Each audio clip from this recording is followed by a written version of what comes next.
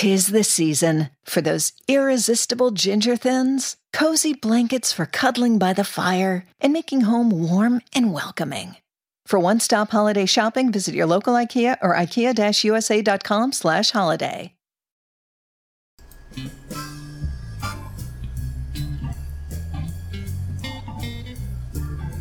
Write Night is a talk show with published authors, writers, and content creators discussing both the creative and technical sides of writing, as well as the industry surrounding it, from novels to screenplays to comics and more.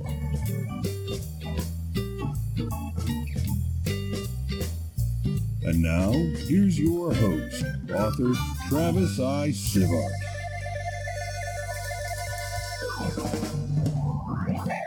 Welcome to Write Night. We'll get to the topic and discussion in just a moment. For those listening to the podcast, we record the podcast on our live stream at twitch.tv/Travis Tavern Talk, and we have a live interactive chat audience. You might hear the sound of the bell ding, and that means I want to interrupt somebody to read a comment or question. For those on the live stream, we won't read off everything you put in chat, but we'll try to get to the most relevant, the most amusing, or some combination of the both. Now, while we introduce ourselves, go and let us know what you're reading, writing, or creating tonight. There we go. While I'm waiting for you guys to post that to chat, let's go ahead and do our intros. I am Travis Sivart, and I have never designed a role-playing game, just played them for a while. Have designed a card game and written novels in the game that I've run role-playing games in for 35 years. But our two co-hosts tonight have definitely a little more experience than me in that. John, can we start with you, and when you're done, pass it to Robert? I'm John Millington from Jersey's Cards and Comics, a gaming store in Virginia, and I'm also from Conquest Publishing. You can visit us on the web at conquestuniverse.com and our new role-playing site, rpggaming.org. You want to tell them real quick your role-playing game credentials? Right now, well, I've been playing D&D since I was playing football at UCLA for quite some time. Our new system is designed to make a character in under a minute, or you can spend a week making a character, but it's a D6-based, success-based game. Very good. Now, Robert? Hey, I am Robert Turk, author and game designer. My website is Wicked Clever. It's got a dash in the middle, so it's wicked-clever.com. I have published 4 role-playing games, published 4 role-playing games, working on another big role-playing game. I used to say I've been playing role-playing games for 20 years. I just did the math in my head, and it's 35 now. So I have almost... I've definitely played over 1,000 different role-playing games. We were talking before the show about how many role-playing games are out there, and I have played a ton of role-playing games. It's a hobby, just to play it and try it and read it and buy it and then learn. And then put it on a shelf and dust it once in a while. Yeah, eventually most of mine end up going to other people. Right. That's where most of mine are going. Let me ask you guys this, though, just to kind of set the stage of where we're at. What's your favorite role-playing games? I'm going to go to throw my 2 cents in first because I'm horrible and selfish and pushy. D&D, Dungeons & Dragons, only because I played it so long and I have so much stuff that relates to it. Not because it's the best out there. It's just a very nice common ground that everybody usually has experience with or merchandise for. Other than that, I really love the White Wolf system, Vampire the Masquerade, and the other games that followed, though the 5 individual initial games varied in my interest levels, but some of the, like Hunters Hunted before it was its own game, or Mummy, these, just under Vampire Masquerade, very much captured my imagination. Toon, the role-playing game, for its simplicity. Marvel Superheroes because of the simplicity of the combat system. Though creating a character, you get these really immensely overpowered things. And it's definitely flawed that way, and you have to have a good group of role players to give and take and balance. And hold on, I feel like there's one or two more. Oh. Star Wars. The latest one, just because of the cinematic scope of the dice system. Yeah, the Fantasy Flight Games version. Right. And then last but not least, actually I enjoy Tephra, which is a smaller steampunk role-playing game. And like John was describing about his, I found you can make a character super quick, but as you grow in the game, your character definitely can take a lot more time and effort to build. So, who wants to go next? Robert? I will. Oh, John. John it is. So, obviously, Dungeons and Dragons is by far my favorite. Sorry. In the early 70s, I mean, Star Wars was just starting, and D&D was the only thing that was out there. It hit the college campus. It was the first thing where you could interact with somebody's story. So it was so unique in that aspect of it. Later on, or closer to modern times, I like Savage Worlds because of its overall simplicity, but its ability to adapt to most scenarios, and we're probably borrowing or stealing quite a few of that from it. And Robert, your character creation is quick and simple, and well, no, it is. I mean, Yeah. And I'll tell you that we're going to borrow from that too with a template-based system. So, Yep. I like Vampire the Masquerade for the genre that it is, as long as you stay within each of the White Wolf systems and don't try to hop between all of them, because it doesn't. To clarify with White Wolf, I love the base system. D10, you have a stat plus a skill, roll that many dice versus a target number of 1 through 10. And that was just delightful to me, especially with the reroll. But anyhow, yeah, it wasn't the genre itself, though I liked the genre. I'm not going to lie about that. Well, I liked it as it was contained within each separate entity. Yeah. That's the key thing. And I won't get into the game systems. I don't.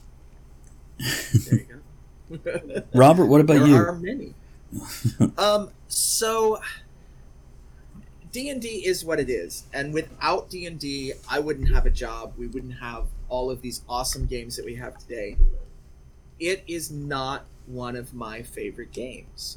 Although I do like 5th edition, I like other games in some ways a lot better. Right. Savage Worlds is one of my modern favorites that I did not like at first, but like John said, once you see how versatile it is, because that's what my weekly gaming group of middle-aged men, pre-pandemic, were playing every Tuesday night, Savage Worlds.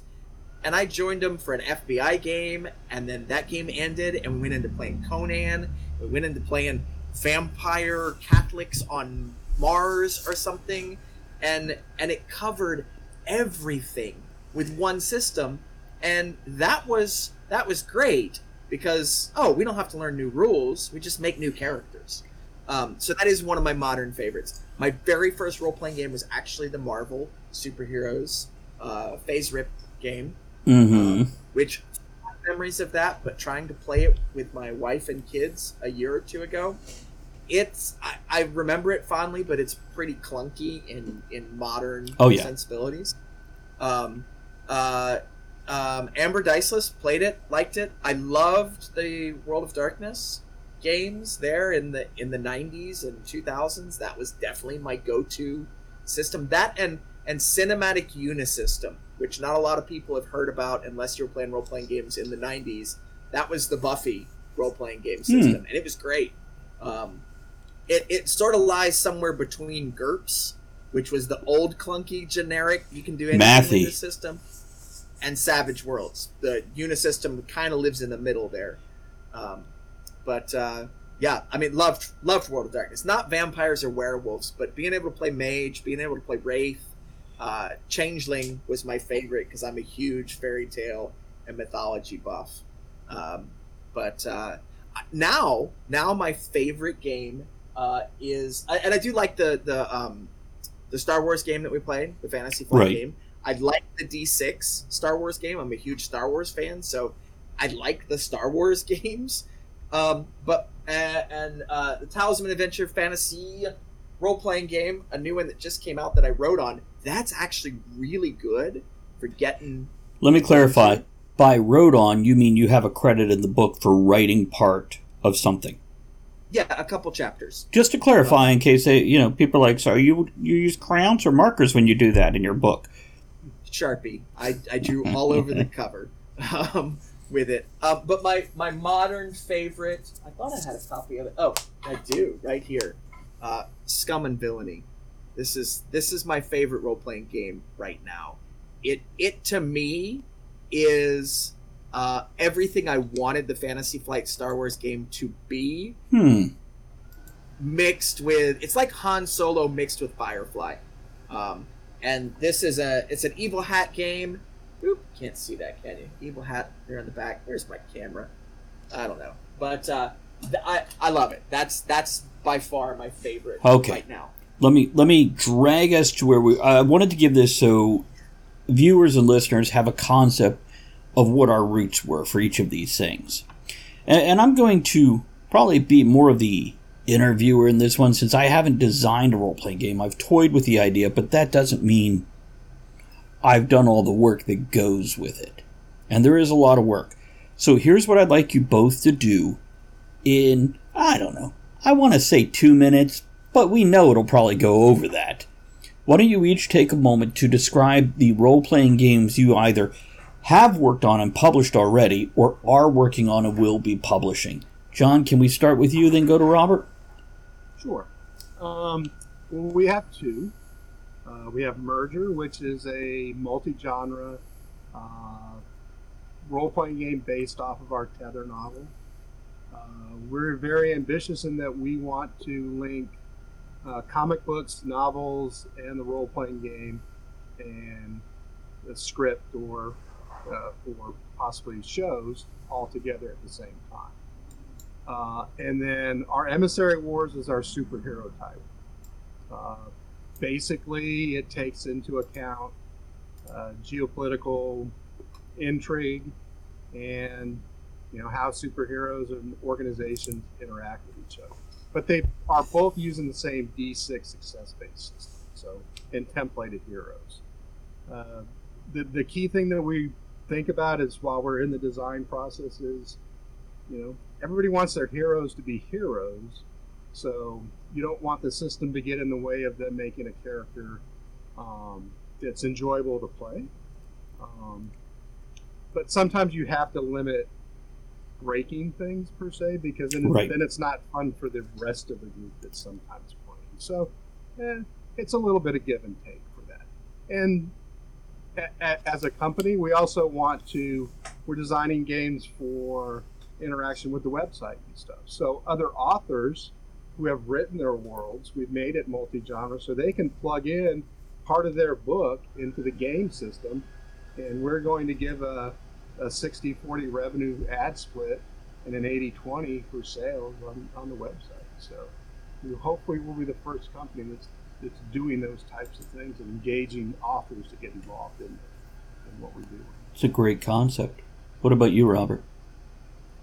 The first published role-playing game that I wrote, because I wrote a bunch in my 20s that I played with friends that never went anywhere, because I was like, oh, well, obviously, somebody must write these, but it can't be real people. So it's real people. We make dozens of dollars writing so my very first published game was Are You Mental? It's a game that uses 2 custom decks of cards and all the dice that you own, all of them. And it was a party-style convention game. I wrote it for a convention because they wanted Gandersnitch the Goblin to run some role-playing games. And I was like, well, if he runs D&D, it's going to piss people off because he doesn't know how to play D&D, even if I do. So he made his own game. And then people wanted to buy it. So we made it so they could buy it. Then I wrote Purgatory House, and Starship Infernum, which are pick up and play survival horror games, single session, infinitely replayable games that are very easy to learn, very easy to jump in. They're not easy to survive. Sort of like a haunted house escape room, and it's powered by blackjack, which adds a lot of tension, a lot of fun. After that... Hold on, wait. Let me interrupt, sorry. So this is a game which I still don't have a copy, and I'm almost ashamed to say that. But I want a book and hopefully a signature scrawled on it. But this is something I can have... I can go over to Ed's house and do a live broadcast, a talk at the tavern with Andrea, Ed, and myself, and we could just have this one book and within minutes be playing. Yes. Okay. So, yes, for everybody except for the person that's running the game. They have to actually read the book. Running the game, you kind of need to read 2 chapters of the book. You don't have to read the whole book. That's still not bad. That's 10 minutes, 15 minutes. Yeah, you gotta know how blackjack runs a role-playing game, because if you try to figure that out as you're playing, and people have done it, but you will have a better experience. And I will say this probably for every role-playing game out there. You will have a better experience if the person running the game has read some of the book beforehand. Okay, I just wanted to pimp that point of your game. Yes.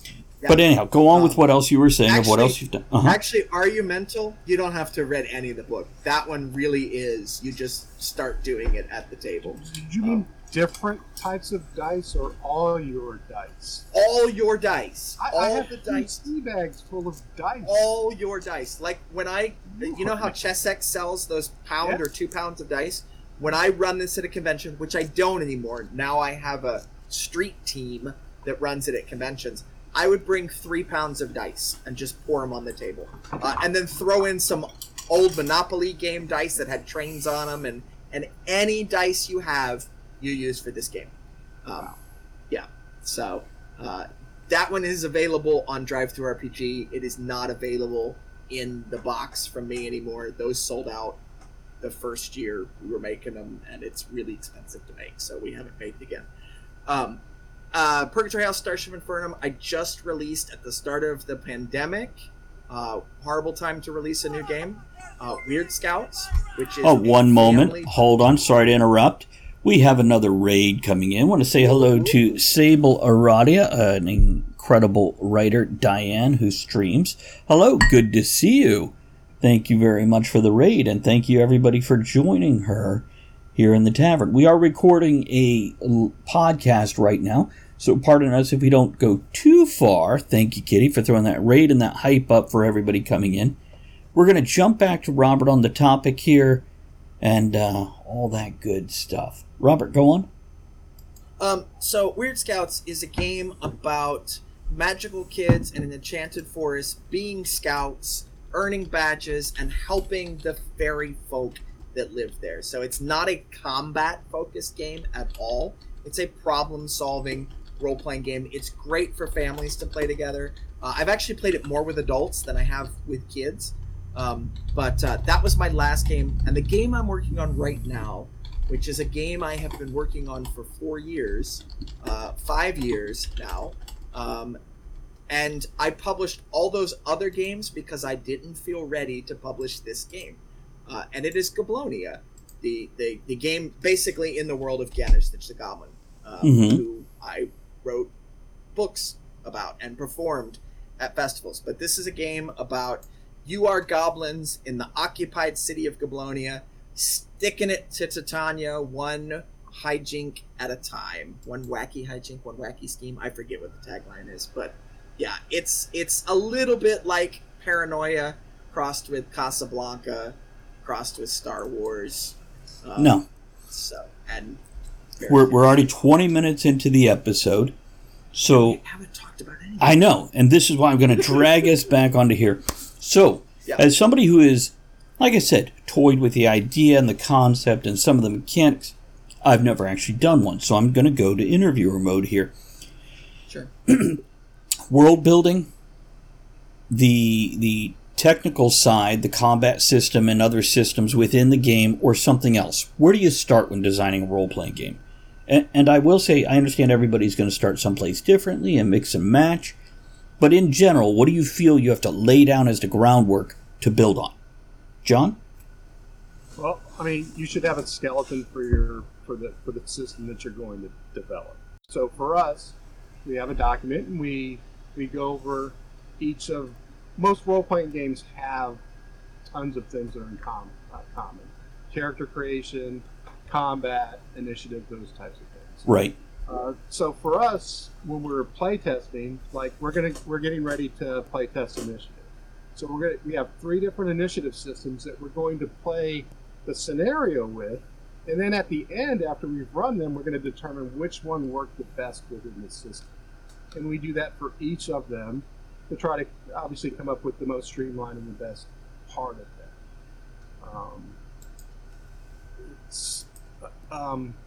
Then development for your story. I mean, obviously, you kind of have to know that it's a superhero game or it's a multi-genre game. I mean, that part's already kind of predetermined, I guess. So what about you, Robert? Where do you start? I tend to not start with mechanics. I start, and this is from being, an author and storyteller first. I start with the story. I start with the overall theme and feel of the game, and I think most of mine start as, oh, wouldn't it be cool to play as, or wouldn't it be cool to imagine being, and then my thought process is, okay, is this a book where I tell the entire story, or is this a game where I want to build the groundwork for other people to tell their stories? But I start with the story. Purgatory House started with a nightmare that I had about being trapped in an endless house with my friends and leaving them behind to die so I could get out. By the way, common nightmare. Not even joking. But that mystery house with all the extra rooms, very common. Yep. It is, and I didn't realize it at the time. My next step is actually a lot of research. I do a crap ton of research. Let me interrupt real quick. Once again, for everybody who came in on the raid, we are recording a live broadcast for our podcast right now. The topic is role-playing game design, but welcome to all those raiders, and thank you for stopping in. Sorry, Robert, go on. Yeah. So a lot of research, and yeah. Researching for Purgatory House Haunted Houses, researching the fact that nightmare is actually part of the human condition. Mm-hmm. That is a common nightmare throughout all human existence, which was kind of cool, learning that and seeing the different elements of that. And then mechanics for me are they fun?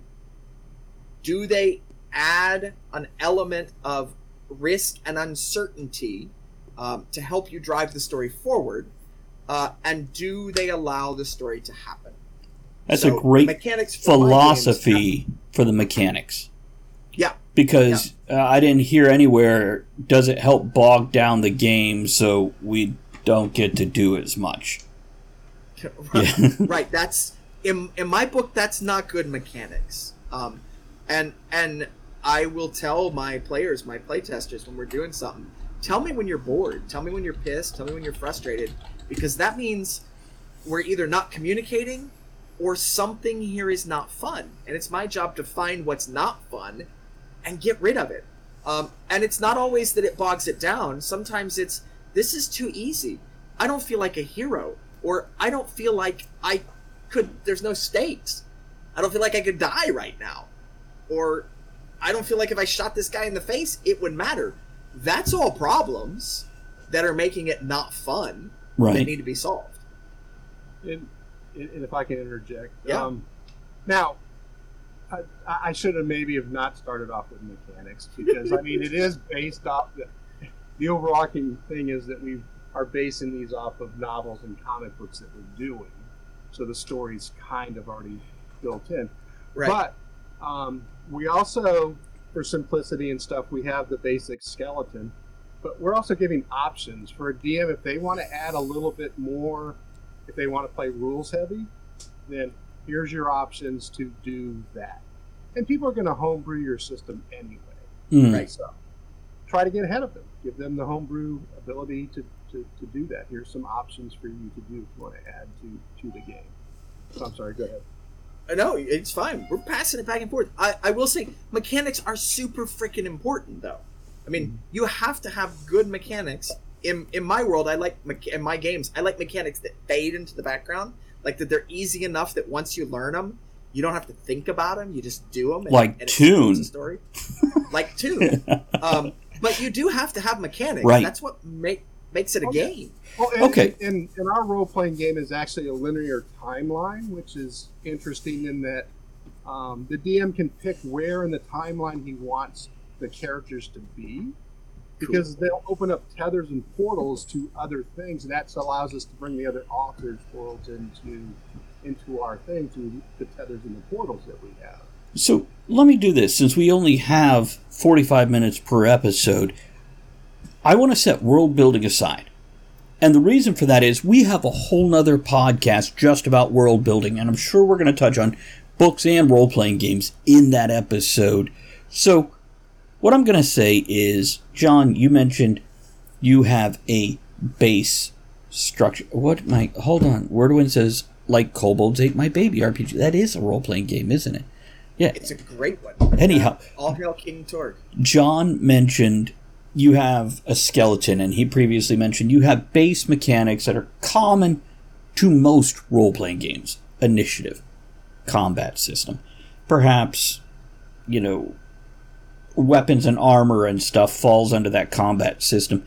Maybe a magic system or a superpower system or whatever. So where do you start with building mechanics after you have your world at least partially dreamed up? It's at least in misty form, and you have this vague idea of the atmosphere, which, by the way, that's as important as world building. Atmosphere. If you have a dark game, there's a big difference between horror and mystery and adventure, and they all can have a dark atmosphere. But we'll get to that with world building, I'm sure. But with the mechanics, go ahead, John. No, I mean, the first thing that, as a game designer or while you're developing the game, is get out of the mode of that this has to be unique that somebody else has not done. I mean, you just... Robert, say that louder. I said, yes, you don't have to reinvent the wheel. Go ahead, John. I do. Oh, by the way, Wordaway says super simple rules, and I'll just throw that comment in so you guys can build on that too. Go ahead, John. Sorry. So it is your world and your story, as Robert went back to, that makes your game system interesting. I mean, and it just is. And if you pre-think about all the things that are going to cause your player to be confused or get frustrated, and you get rid of those things, you're ahead of the game already. So pun intended. Your job is not to control your players. Your job is to give them an interesting thing to play with, a world. Yeah. So. Like any toy, you want to give them options that they can build on and go in a direction you would have never thought of. Yeah. Robert? Absolutely. On the idea of where do you start mechanic-wise, because I agree with everything John just said. You don't have to reinvent the wheel. And you don't have to be different just for the sake of being different. I have heard pitches, and by the way, I don't publish other people's stuff, so you can pitch to me all you want. I'm not going to pick it up and publish it for you. Sorry, it's not what I do. But I've heard pitches of, it's just like D&D, but we're using 30-sided dice and there's no dwarves. No, that's not... You haven't told me anything. You have not given me any reason to want to play this game. If you've got to change the 30-sided dice and that's your gimmick, you're not there, folks. You're being different for the sake of being different, and that doesn't work.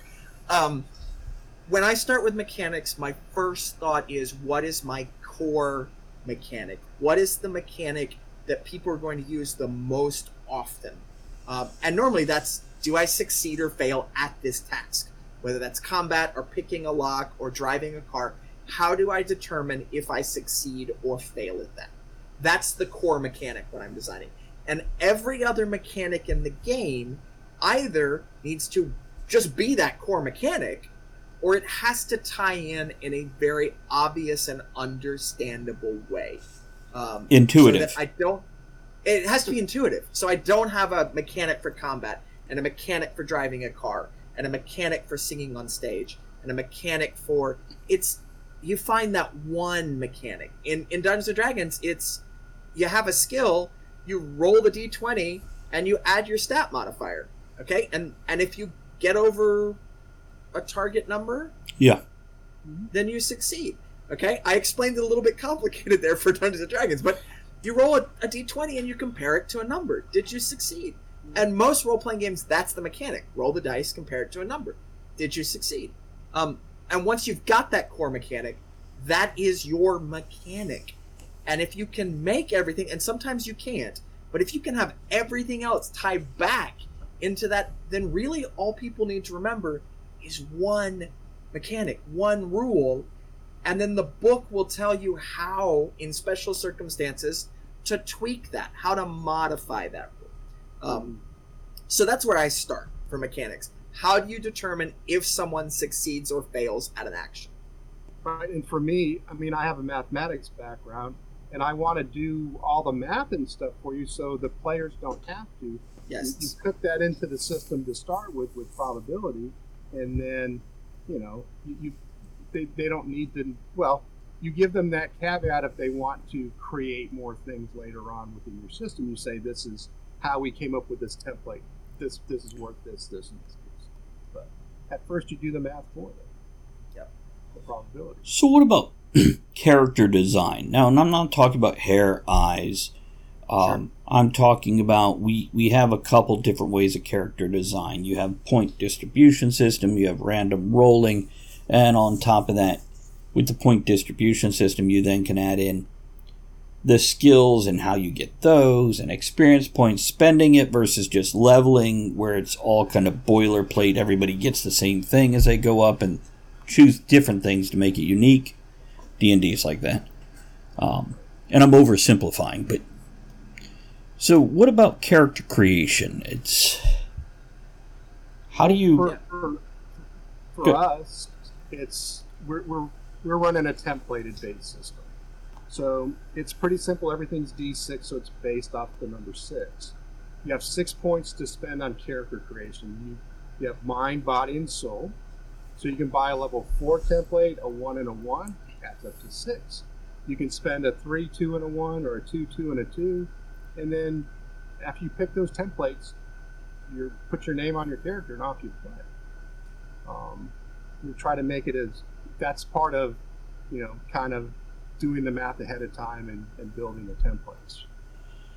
So what makes each character unique in that system? What makes them special? So they're all archetypes. So if you want to create a gun-toting priest magician, you would pick templates that allow you to do those particular things. That's so mind, body, and soul, they're all separate. What'd you say, Robert? That's what I want to be, the gun-toting priest magician. There you go. I just like listening to John talk about his game because now I want to play it. That's actually a delightful thing. It's when somebody can tell you a story about a game and it makes you want to play it, and they haven't even told you about a single adventure or a single character or scenario, and you're already like, I'm interested in what you're saying here. It's kind of like when you introduce a new book idea and you're like, I don't know what I'm going to do with it, but here's the concept. And people are like, I already want to know more, and you haven't written a word. In a character in a novel, you want to be able to have archetypes or templates that they can recreate that character. Yeah. So we're at about 200 templates, and some are going to go away. Mm-hmm. But each template will be within one of those 3 areas. And some of them kind of mix and match between the 2. But so, Robert... It's Savage World with templates, kind of. Okay. Yeah. I'm gonna differ from John in this, and possibly to an extreme. No offense to John, because this sounds like great for his game. Right. To me, what a player needs, differentiating a player from a GM, like a person running the game, and there's a lot of modern games that no longer have the GM as part of the equation. Really? Especially in the more narrative style games. Now, some of them to me are just theater exercises like I would have done in theater class 20 years ago, and it bugs me because of that. But the flip side of that is hey, the theater kids from 10 years ago have learned how to make money off of those games that we used to play that not everybody plays because not everybody was a theater major in college. But for me, there has to be, for a player, has to have some way to interact with the game with agency. So they have to be able to make decisions that impact the game. And two, whatever that agency is needs to change and grow. So I've actually played great games where you don't play a character, you play a kingdom, and you play generations through that kingdom. A little bit weird when you think about it in Dungeons and Dragons term, but it worked as a role-playing game. Did you have a character? You had a kingdom. You had character, but not a character. Correct. You were a kingdom, which had characteristics and had traits. You had agency to interact with the story, and your character, your kingdom, was able to change and grow. For Are You Mental? Character creation is done Mad Lib style. You ask a series of questions, people write the answers on slips of paper, shuffle them all together in the center of the table, draw 6, and that's your character. It's a crazy madcap use all your dice kind of game, so it works for that. For Gablonia, or for Purgatory House and Starship Infernum, characters are quick and easy. You pick 3 things about your character, and you make one of those a level 3, one of them a level 2, one of them a level 1. You pick a special ability, and you're off playing. But those 3 games, Are You Mental, Starship Infernum, and Purgatory House, they're meant to be single-shot adventures. There's no character growth. Your character changes in that your character could die and become a ghost in the later 2. But there's no character growth. There's no real stat system and experience system because you're only going to play it that one session, and then you can play the game again, but you won't play that exact story again. The game I'm working on now, Gablonia, just last Friday or 2 Fridays ago, I made the decision to go with something that a lot of indie designers are doing now that up until a couple weeks ago I hated, which is called a playbook style of character creation. And what it's actually exactly what it sounds like. It is a playbook. You have a 3 or 4 page little booklet or pages that help you make an individual character and play that character. So like a flow chart? No, it's really a fancy character sheet. It is. It's a fancy character sheet that has absolutely everything you need on it, and then some advice on how to play this character and how to make it different from everybody else's. And it's what Scum and Villainy uses. It's what Forged in the Dark, what Powered by the Apocalypse, what these new, and I'm going to say they're indie, even though they're starting to become mainstream because they started as indie role-playing games. And it's a very narrative storytelling style of system, but what it does is it means that your players, like in Dungeons & Dragons, a player of Dungeons & Dragons must own the player's guide to play this game, to play it well, right? You gotta have the player's guide. And if you are a family, say, playing the game, and you only have 1 copy of the player's guide, and you're passing it back between 5 people, it's frustrating as hell to even make a character. Because you're sharing the book and passing it back and forth and flipping and flipping and flipping. And so I made the decision in Gablonia, let me design a playbook. Because especially when it comes to indie games, you can't expect that your players are going to own the rules. In many cases, the person running the game is going to own the book, going to be excited about it, and is going to have to convince the players to give it a try. So in Gablonia, they lay out now 8 character sheets, 8 playbooks, and say, hey, pick one of those that you like, and then we'll walk through character creation together, and it's all on their playbook character sheet. All right, so you've got this bucket of things, pick one that you like. Okay, we picked that one. In your next bucket of things, pick one that you like. Okay, we picked that one. And then you're ready to play. So it kind of is a flow chart. It's in concept, not as structure. Yeah, it's this. Here's your next set of choices. Where you going? So it branches out like a tree. It kind of picks from a little bit from electronics. It does. It does. That's what I was thinking of when I'm thinking flow charts, as opposed to the corporate flow charts that so many people have. Right. Yeah, right. You say flowcharts, and I see programming flowcharts, right. which is not quite, but it's sort of. Yeah. And up until 2 weeks ago, this was not the way I had designed the game. This is not how we had play tested it for over a year in its current iteration. It was a very traditional character creation.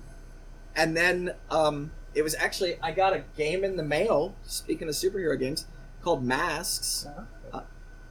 And it looked so much fun to play with my kids, and it uses playbooks. And when I started reading them, I was like, oh, this is super easy, because I just went through that experience with 2 copies of the player's guide and having to pass them back and forth to make characters and look stuff up. And so you finally got the concept, and it clicked, and you went, this, and I was like, this flows. This will work for my game.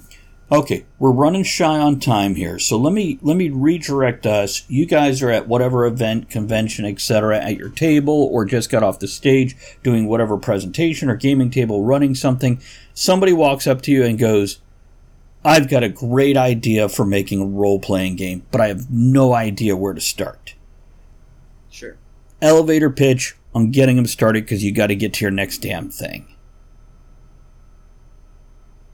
I know. I know. Tell me the story. Yeah, I start with your story. Start with your story. Play it with your friends. All right, and those don't have to be in-person friends. If it's your friends at a convention, if it's your friends online, your game doesn't have to be done to start fiddling with it. Because chances are it'll never be done if you don't start fiddling with it. I would usually ask them probably first is this just an adventure that you've been playing in somebody else's game?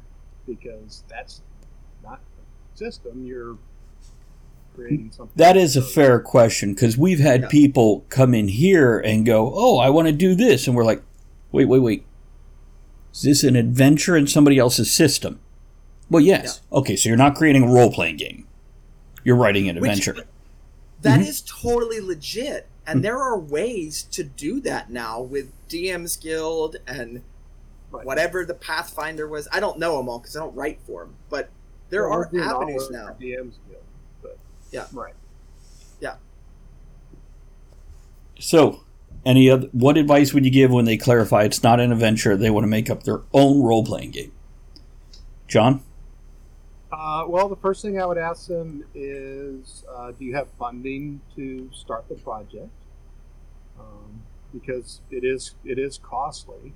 And how much time can you dedicate of your time to work on this project? I mean, you need to at least dedicate 10 hours, hopefully, every 2 weeks at the minimum. Yeah. If you can budget your time properly for that. Do you have a support group that's going to give you feedback on this particular system? In other words, playtest. Yeah. Right, playtesting. And what is? I mean, you have to also have an end goal too. I mean, you have to pay yourself if that's your goal, is that you're going to be making something as a living. You can't have a living unless you pay yourself. That's very true. We're very fortunate in that we can spend, we have a lot of resources and stuff. Our new gaming table, we're actually developing a digital board to where instead of tokens, you actually have characters that you can change their costumes and they walk around versus tokens moving around on the digital. Okay. I'm going to... You got one more thing? Because right after you guys are done, I'm going to wrap this up. Yeah. Go ahead. So on what John said, most role-playing game designers that I know, most people making role-playing games, have a real job. My full-time job is being an author, but the only reason that's my full-time job is because I have an amazing wife with a good job that provides health benefits. So most game designers have a full-time job. Even companies that you think are big companies like Savage Worlds, there are 2 people that work full-time at Savage Worlds, and that's it. I know both of them. That's it. Everybody else is a freelancer that gets paid piece by piece, by project. My advice to anybody making a game, and it's the same advice I've given Travis before. It's the same advice that was given to me, and I didn't believe it the first time I heard it. It's the same advice that I hear game designers give all new game designers, and nobody listens until the first time. Play test the crap out of your game. A year. Play test your game for at least 1 year. And what playtesting means is you play it with your friends at your table, and you get feedback, and you learn, and you make changes. Then you playtest it with other people out in the wild. You go to conventions, and you run the game. Then, the last phase of playtesting, and if anybody remembers when Dungeons & Dragons 5th edition came out, they released the playtest version of the game for players to play for a full year and give them feedback. They incorporated that feedback, and that went into the final game. So the last part of playtesting, and this is the one that people don't want to do, it's the scary one, is give your game to other people to play and don't teach them how to play it. And wait and see what they tell you about the game. If they can record themselves playing it, great. But that's the advice. Playtest, playtest, playtest. Because what will happen is you'll be all excited about your game. You'll push it out in 3 months or 6 months. And then when people start playing it, they will be playtesting your published game and tell you what's wrong with it. And you'll be kicking yourself because you wish you had made those changes before you went to print. And even multi-million-dollar companies, Yep. Wizards of the Coast. Yep. I mean, they might playtest a Magic the Gathering for a whole year, and players will tear it apart. Yeah. In a Yeah. second. There we go. Great closing advice, guys. Let me take us out of here. Say goodnight to everybody. Robert's waving. Okay, let's take us out. Before we go, I want to remind everyone that you can email us at rightnightshow@gmail.com. That's right with the W, night with an N, show@gmail.com. To let us know your thoughts on the show's topic, suggest other topics you'd like to hear us discuss, or just have a message read out on air to someone in your life. Thanks to everyone for supporting the show by downloading the podcast, sharing it on social media, grabbing some shirt stickers and mugs from bit.ly/tavern merch, or barware patches and hats from bit.ly/tavern merch too. It's bit.ly/tavern merch or tavern merch followed by the number 2. Thanks to everyone who joined us live at twitch.tv/Travis Tavern Talk, and everyone who supports the tavern by subscribing, hosting, throwing bits, raids, and most of all, commenting. You know the old saying, selling like hotcakes? What does that even mean? What is a hotcake anyway? They should change it to selling like Hondas, because right now Hondas are selling faster than ever. Probably because they're so rugged, long-lasting, and fuel-efficient. And if you want one, you should get to your local Honda dealer right away. Check out the 8-passenger Pilot, or maybe the adventurous Passport. But you gotta do it fast, because Hondas are selling like, well, Hondas. New models are arriving now. Don't wait. See your local Honda dealer today. 'Tis the season for those irresistible ginger thins, cozy blankets for cuddling by the fire, and making home warm and welcoming. For one-stop holiday shopping, visit your local IKEA or ikea-usa.com/holiday.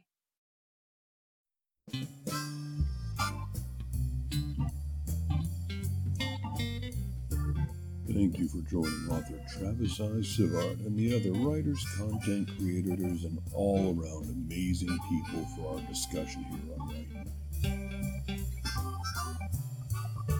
Join us again soon, and until you do, make sure you create with passion, enjoy the journey, and remember, every night can be right enough.